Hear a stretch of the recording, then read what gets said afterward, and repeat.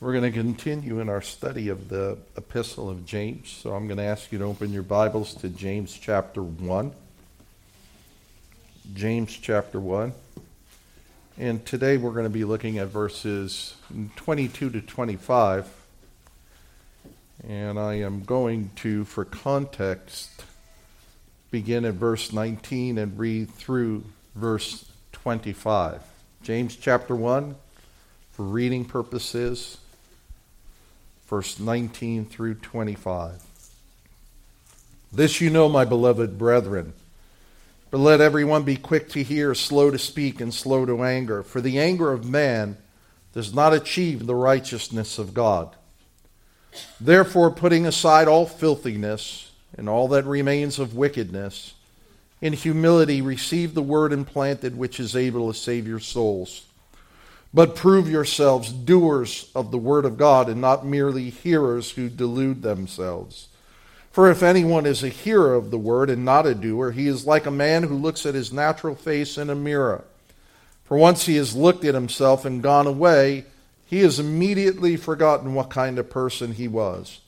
But the one who looks intently at the perfect law, the law of liberty, and abides by it, not having become a forgetful hearer, but an effectual doer, this man shall be blessed in what he does. Father, as we come before your word today, Lord, I pray, Lord God, that in our hearts we would be humble. And Lord, we would not make assumptions, but Father, that the Holy Spirit would open our ears to hear what the Spirit has to say. Therefore, Father, speak today, Lord, according to your blessed will. We ask you for this in Jesus' name. Amen. Last week we looked at the doer of the Word of God. And this is the one who simply is a performer. It's someone who does. It's a performer of the Word and of the will of God. The one who by faith in Jesus Christ has a living and an active faith. Remember, I keep telling you about this epistle of James is about a living and active faith. And last week we contrasted that against an intellectual passive faith, right? The intellectual faith is more like, well, I believe in certain facts about the gospel. I believe in certain facts about Jesus Christ. But the net impact of that gospel is it hasn't penetrated the heart. It hasn't penetrated the soul. You're likely to find people who say, well, I believe that. I believe that. Or they may say, well, my faith is a private matter. Or I'm not a fanatic like you. Right? And what you see is a passive faith. One that is not engaged. One that has not apprehended the Word of God, has not united it by faith, and whose lives are not so much testimonies for Christ. Passive Christians may live a very moral and virtuous life. Passive faith may memorize Scripture, may be faithful in attendance in church, may like all of the moral values, may like many of the religious values, but the Word has not penetrated their hearts. Today we're going to see that James says this is contrasted by the doer, by the performer. So he says there's two kinds of people, one that hears and one that does. And it's important to realize here, it's very important to realize that the doer is not justified by their deeds. They're not justified before God. It's not their works that saved them. All right? It's really important that we realize this. But rather, the works are the result of a faith that has penetrated their lives. It brings forth fruits of righteousness. And there's a marked difference between the one who hears the word of God and the one who does the Word of God. The one who hears but disobeys or is indifferent to the Word of God reveals a character that hasn't been changed by the gospel. A changed life marks the doer of the Word of God. I really want you to really come to understand that. It is a changed life. If any man is in Christ, he is a new creation. All of the old things have passed away, and behold, everything has become new. When we read Hebrews 11, we don't read of people that pondered the Word of God. We don't read of people that were so amazingly intelligent and intellectual with their thoughts of God. When we read Hebrews chapter 11, the Hall of Faith, we read about people who did the will and the Word of God. And God is calling men and women, even this very day, to that same place in Christ. As a matter of fact, James says in verse 21, he says, therefore putting aside all filthiness and all remains of wickedness, in humility receive the implanted word, which is able to save your souls. Believers have always been marked by their obedience to the word and to the will of God. Today in verse 22, we're going to look at the second part of that. We're going to contrast that against the hearer of the word.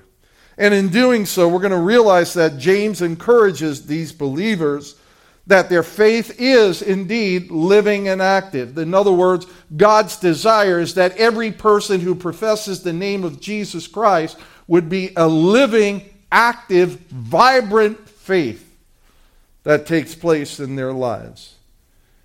And as I mentioned to you at the very onset of this, James, the epistle of James, is all about faith, living an active faith. And he tells us that that faith is evidenced through various tests. Originally, he told us that faith is evidenced in how we respond to trials in our life. And that was in verses 1 through 12. And then from 12 through 18, he tells us faith is evident in how we respond to temptations in our life. And now we see that James is telling us faith becomes evident. How do we respond? What's the test? The response is how we respond to the Word of God.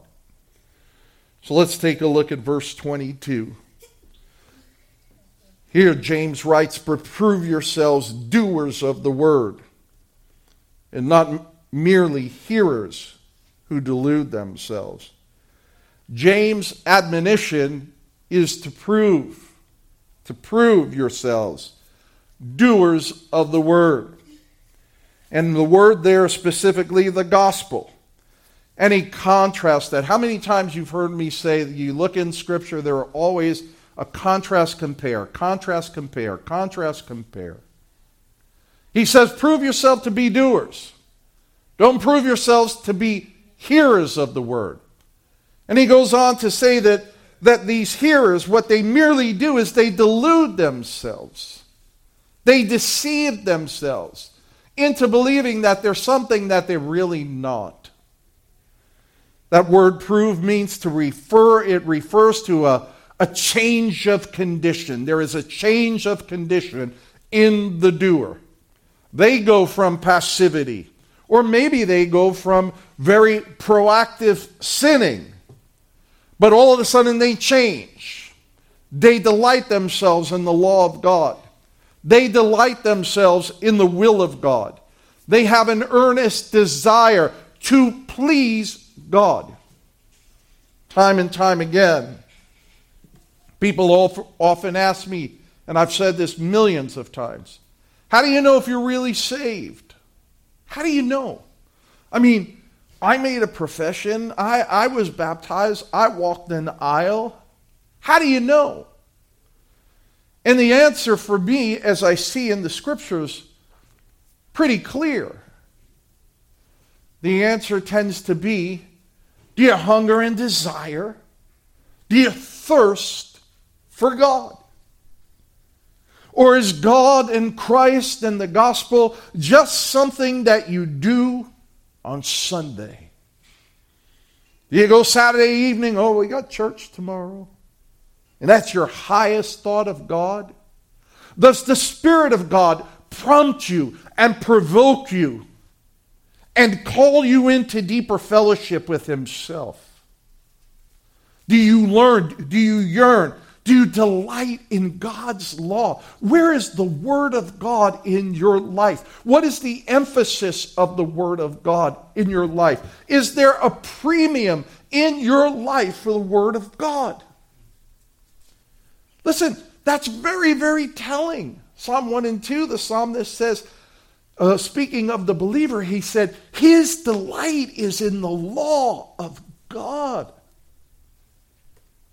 One of the blessings that I love the most is, I think I love studying the Word of God, preparing for messages, preparing for Bible study. I think I love that more than anything else, because it's when I'm alone with God, when I open up the Word of God, how God speaks to me. You know I say this, right? Don't read the Word of God. Study the Word of God. Go deep into the Word of God. Let the Word of God speak to your heart. Do you delight in the Word of God? Do you hunger and thirst for righteousness? Is your mindset, is your will, Lord, I want to do that which pleases you? I can tell you from practical experience, and it's been the testimony of my own life, that so many times the desire is so greater than what I do. I want to go further. I want to go deeper. Father, I want to have a greater impact for the kingdom of God. I'll share something with you. It is that very thought that consumes me. It consumes me. And it's a passion that in many times is torturous, if I could use that term. I so desperately want to see men and women touched by the gospel. The heart is that to see many come to the saving knowledge of Jesus Christ. When I wake up, it's Christ. At midday, it's Christ. In the evening, it's Christ. When I go to bed, it's Christ. And it's an unrelenting preoccupation with the things of God.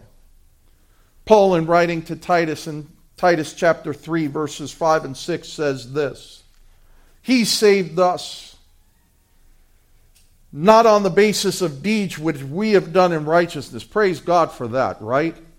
I don't know about you, but praise God that He didn't save us on our deeds of righteousness. How did He save us then? Paul writes Titus, he said, according to His mercy, by the washing of regeneration and the renewing by the Holy Spirit, whom He poured out upon us richly through Jesus Christ, our Savior. The result of a new life in Jesus Christ is that the believer in Christ, the doer, has been changed by God. He has been washed. He has been regenerated. He has been born again. He has been born from heaven, born anew by God. And what used to be our propensity to have our will and our way now becomes a propensity to seek God's will and do it God's way. This is what Jesus told Nicodemus in John chapter 3, right? Except a man be born again, he cannot see the kingdom of heaven. The doer of the word reflects that change. Their hearts and their lives are changed. And they begin pursuing God and God's holiness, which ends, by the way, which ends in complete sanctification and eternal life. This is the response of the doer to the Word of God. Hearers are those who hear the gospel, like it for all of its moral and religious content, but who do not submit themselves to the will and the Word of God.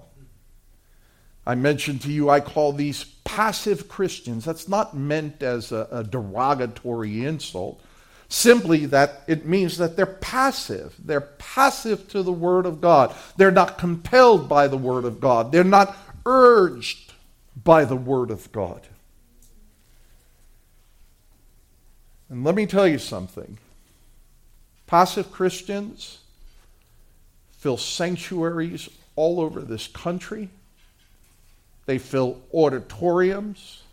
They buy Christian books. They may have a Bible by their bedside. They love the religious formality and may even know the Word of God. But they do not know God. And there's a big change. Martin Lloyd-Jones, whom you know I love, and I'm getting to love more and more each day. Martin Lloyd-Jones has this great quote that I'm going to share with you. He says, the most vital question to ask about all who claim to be Christian is this: have they a soul thirst for God? Is their life centered on Him? Do they press forward more and more that they might know Him? That's a very serious question for us to ponder. An intellectual faith is a passive faith that results in indifference. And I'll share something with you. Passivity is probably the most dangerous sin. It's the most dangerous sin. Because with passivity comes a self-righteousness that I am good in and of myself. Therefore, I don't need external influence by the Word of God. Failure to obey the Word of God reflects a character that the Word and the Spirit have not changed. They have not changed. And I've always said this, our commitment to Christ should match our confession of Christ. In other words, if we profess ourselves to be Christians, then the fruit of our life should reflect that confession. Amen. And I'm a Christian, right? But all too often today you see many people who make the confession of being a Christian whose commitment is nowhere near that. And that wouldn't go for any other aspect of our life. Look at 1 John 2, verses 3 and 4. And by this we have come to know Him, if we keep His commandments.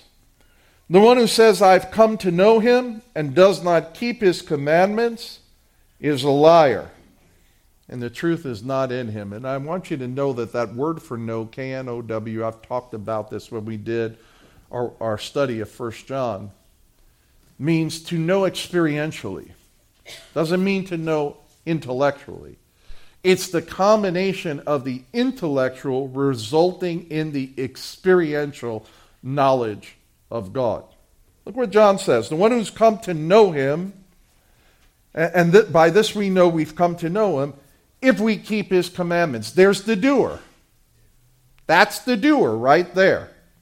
Right? The one who has experienced and the one who does, who follows the will and the word of God. And the other one is the hearer. The one I said I come to know Him and does not keep His commandments is a liar. Titus 1:16, speaking of the hearer, says this: they profess to know God, but by their deeds they deny Him, being detestable and disobedient and worthless for any good. The one who is a doer of the gospel reflects the changed character, a submission to the will of God. The doer of the word of God believers have always been characterized by their exploits of faith. Notice here in verse 22 what James also says. He says, the one who, don't be a hearer of the word, who deludes himself. To delude means, actually the term there for the term delude means to miscalculate. That's what it means. It means to miscalculate, right? So when James says, hearers who delude, what are they miscalculating? Well, they're miscalculating their faith. They're miscalculating their position in Jesus Christ. Notice the contrast and the compare again.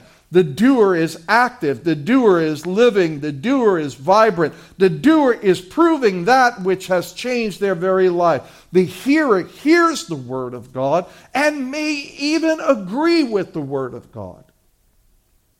But they miscalculate their position. They miscalculate their salvation in Jesus Christ. And that is an eternal mistake. Many times they reconcile their definition of faith according to their view of justice, mercy, and goodness. Therein is the miscalculation, is it not? Because the only way that we are reconciled in Jesus Christ is according to God's definition of mercy and grace and forgiveness. Church, it's imperative. This is imperative. We must get the gospel correct. We must get it right. We must come to complete surrender and faith in Jesus Christ. And we must examine ourselves in light of the Scripture, proving that we are doers of the Word of God and not merely hearers.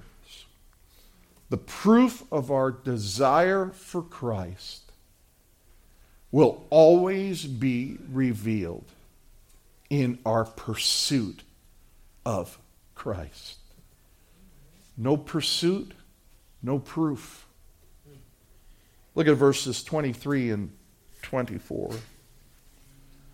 Continuing on this theme, James writes, for if anyone is a hearer of the word and not a doer, he is like a man who looks at his natural face in a mirror. For once he has looked at himself and gone away, he has immediately forgotten what kind of person that he is.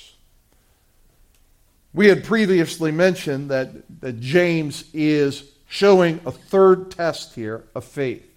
How does one respond to the Word of God? How does one respond to the Word of God? And he's continuing this contrast between hearer and doer. By the way, the word hearer, it simply means a listener. That's all it means. So the one who hears is the one who listens. And it's, as I previously mentioned, it's those who take an intellectual approach to the gospel. This can be seen in people who, as I previously mentioned, people who say that their faith is a private matter, that they choose not to discuss faith with other people. It's private for me. I'm not a fanatic. I have many, many friends of mine, dear friends of mine, who would fall into that category, right? That they hear the Word of God, but obedience becomes optional. I had a dear friend of mine once tell me, he said, there's a difference between me and you. I said, what's that? He goes, I think of you as a religious person, but I'm a spiritual person. And I said, really? He then proceeded to tell me how he consults with mediums. He does all these other different extra-biblical, quite frankly, satanic type of spiritism type thing. So I'm religious, he's spiritual. And I responded to him and I said, listen, I'm just going to tell you something. I couldn't be religious. I said, because the Christian faith is spiritual in nature. Therefore, you may think you're spiritual, I said, but without the Holy Spirit, you don't know what spiritual is, right? And this was a really, really good friend of mine at the time who shared this with me. Listen, Scripture warns repeatedly about such an indifferent type of faith. In 2 Timothy 3:7, Paul makes this extraordinary statement. One of the warning passages that I think are one of the most profound in all of Scripture. He talks about in latter days how many in the church are going to fall away from the faith. They're going to fall away from the faith. So when you read 2 Timothy 3, this isn't the world that's outside. He's talking about what's going to happen in the church. And he writes these words of these people. Always learning and learning, and never able to come to the knowledge of the truth. Well, I want you to think about that for a moment. How terrifying is that? You're learning more and more and more and more and more, but you're not coming to the knowledge of the truth. Christian faith is about objective truth. And it is the objective truth of the gospel of Jesus Christ. That Christ came and lived a life and was tempted in all ways as we are, yet without sin. And that Christ came and he offered himself a ransom for all who would put their faith in Jesus Christ. And Christ lived and Christ died a sinless life. And nobody took Christ's life. He laid it down so that all who put their faith and trust in Jesus Christ would come and they would be born again and they would find new life in Christ, that Christ paid the penalty for their sin upon the cross, that Christ atoned for their sin, the innocent for the guilty, that Christ was buried, that Christ died a physical death, that he was buried, placed in the tomb, and on the third day raised physically. Physically, he raised from the dead to show that God had accepted his offering, that God has now defeated sin and death, that all who place their faith and trust in Jesus Christ will have eternal life. And I want to make a comment of that. That does not mean life perpetually. Eternal life is life perpetually in the presence of God.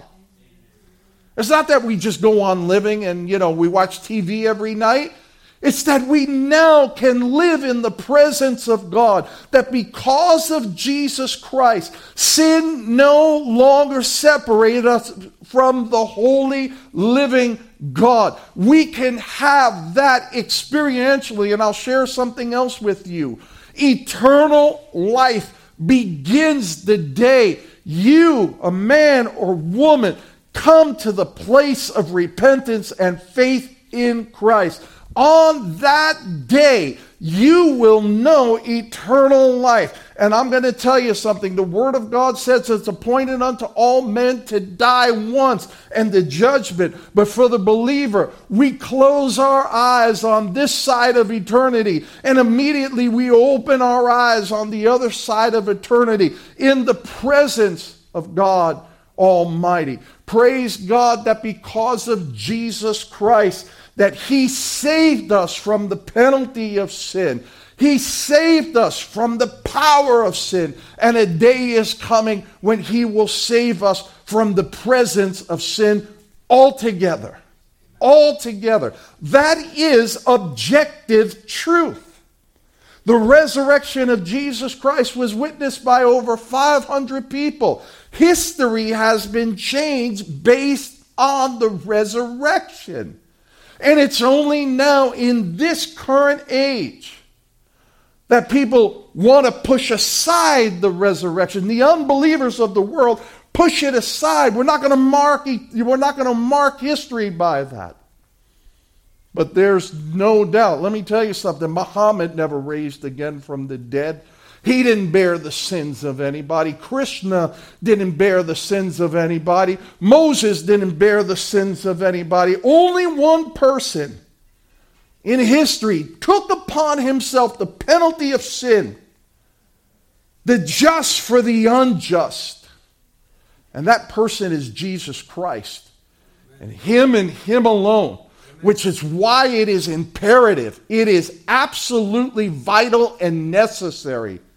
Believe me, this is the crux of Christianity. Look, we're going to come to the table of the Lord today. What are we celebrating? A guy who died and never rose again? No, we celebrate his death. Why do we celebrate a death? The answer is simple. Because he rose. And our faith, if we call ourselves Christians, must be rooted in that Christ. And that Christ, when we come to him in repentance and faith, changes us. He changes us. And he gives us a new life in Christ. Speaking of hearers in 2 Timothy chapter 4, verses 3 and 4, Paul warns Timothy yet again regarding hearers when he states, "For a time will come when they will not endure sound doctrine, but wanting to have their ears tickled, they will accumulate for themselves teachers in accordance with their own desires." As far as the United States is concerned, as far as the Western world has come, guess what? The time has come. People are abandoning the faith in droves. And I want to share something about that. A lot of people panic when they say, "Oh, did you hear this one and that one?" And I pay no attention to that. You know why? Because the Apostle John says that they went out of us to prove that they were not of us. So those who remain in the historic faith of Christianity, although we may be few, we hold. For many are called, as our Lord said, but few are chosen.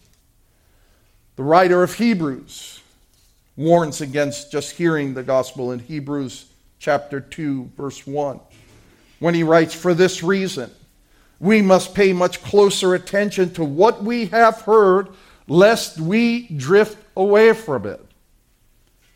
He encourages us. You've heard the gospel. He encourages the church. You heard the gospel. Now you have to pay serious attention to it. Lest you drift away. That term drift away gives the imagery of a boat that is not moored to the dock. In other words, the boat pulls up to the dock. There's no one who moors it. Consequently, what happens? The tide comes in and gently begins to move that boat away. That's unbelief. People who hear the gospel don't respond to the gospel. That's unbelief. Slowly and steadily, the enemy of our soul comes and deceives us and deludes us. The writer of Hebrews says, pay close attention. The call of the gospel, the call of faith in Jesus Christ, listen, is a call to complete and absolute surrender to the lordship of Jesus Christ.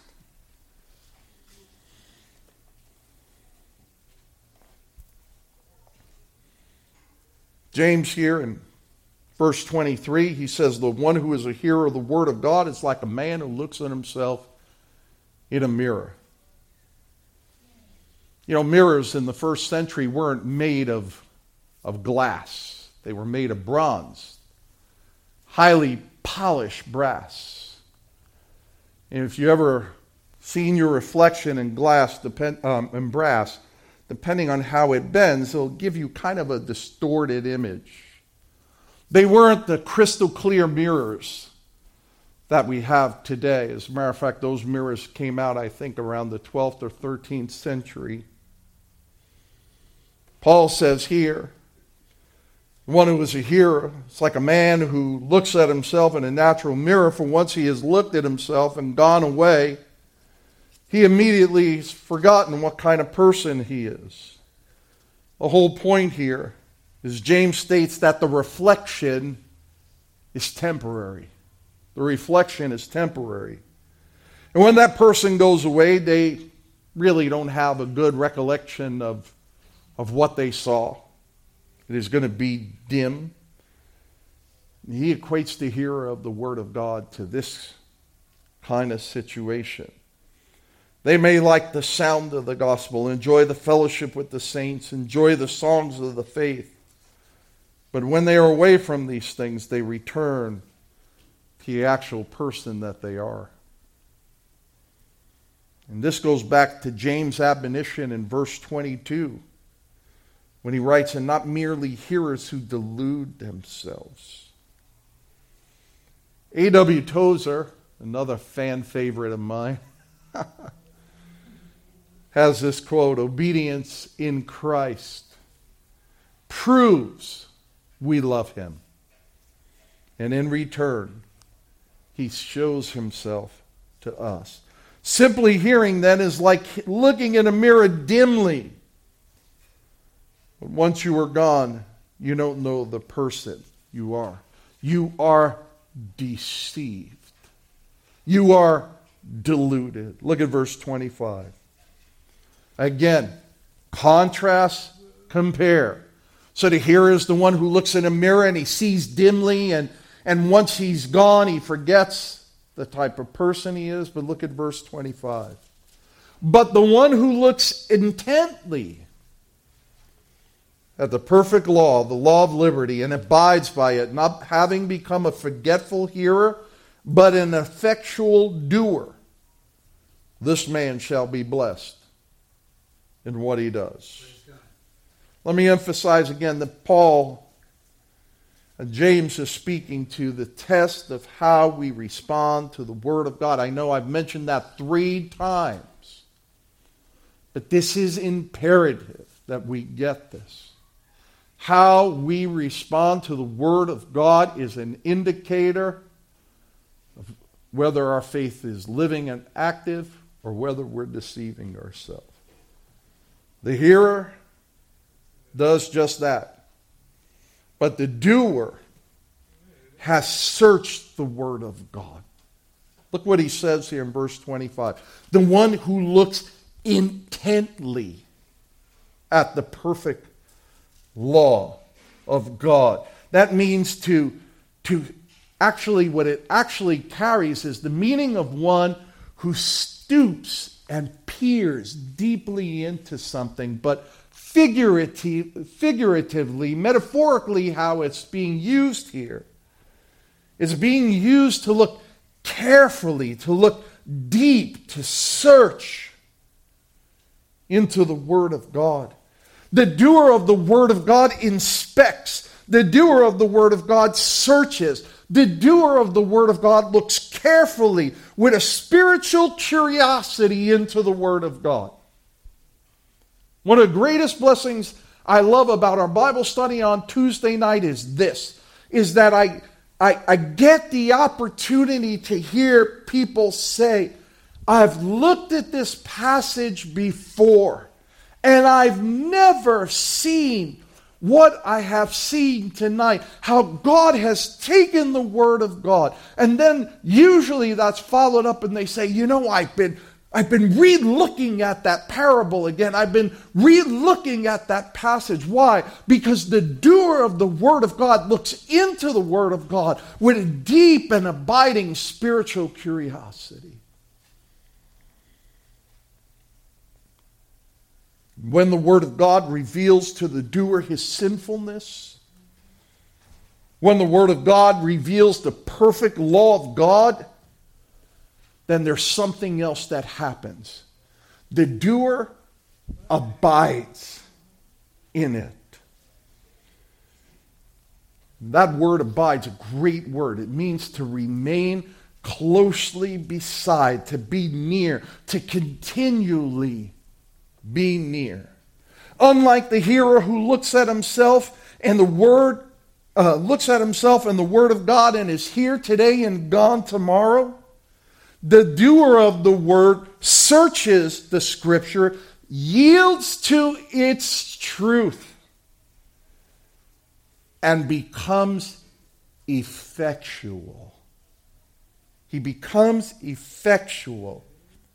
Someone who accomplishes something. That's what that means. Someone who accomplishes something. So the doer becomes effectual because the doer is accomplishing the work, the will, and the word of God. Our attitude toward the Word of God reveals much concerning our spiritual lives. Apathy, indifference, and laziness toward God's Word reveal a cold heart toward God. Listen, there's no other way of getting around that. The desire for theological facts and acquiring facts show a heart missing the yearning for the practical, life-changing truths of the Word of God. Listen, the Pharisees had a lot of theological, and I'm going to say this, good knowledge. Not everything they had was bad. They had a lot of good knowledge based on the revealed Word of God that was available in that day. Yet, they failed to recognize the Messiah upon his coming. The doer of the Word of God searches the Scripture for its truth. He abides in it. He loves it. They love it. And the most importantly, they obey it. They obey it. Because the doer of the Word of God knows that these are the very words of God. And that is the difference between the hearer and the doer of the Word of God. Verse 25 ends with this, speaking of the effectual doer. It ends with, this man shall be blessed in what he does. What does it mean that this man shall be blessed in what he does? It means this person will have the favor of God upon them. They'll have the favor of God upon them. In 1 Samuel 15, the prophet Samuel rebukes Saul the king for offering up a sacrifice that it wasn't his to do. And in 1 Samuel 15:22, the prophet Samuel says this, has the Lord as much delight in burnt offerings and sacrifices as in obeying the voice of the Lord? Listen to these words. Behold, to obey is better than sacrifice, and to heed than the fat of rams. James has shown us that the believer's heart is to delight in obeying God's word. Remember a few weeks ago when James wrote, be quick to hear, slow to speak, slow to anger. Remember that? I said quick to hear is, let us be quick to hear. Let us acquire. Let us listen to sound teaching, sound preaching. We can't get enough of it. Let's keep getting enough of it. Quick to hear, slow to speak. Let us not be flippant with the Word of God. Let every word have its appropriate weightiness. Let it have a gravitas to it. Let us not be just throwing verses out that we don't even understand the context or the meaning.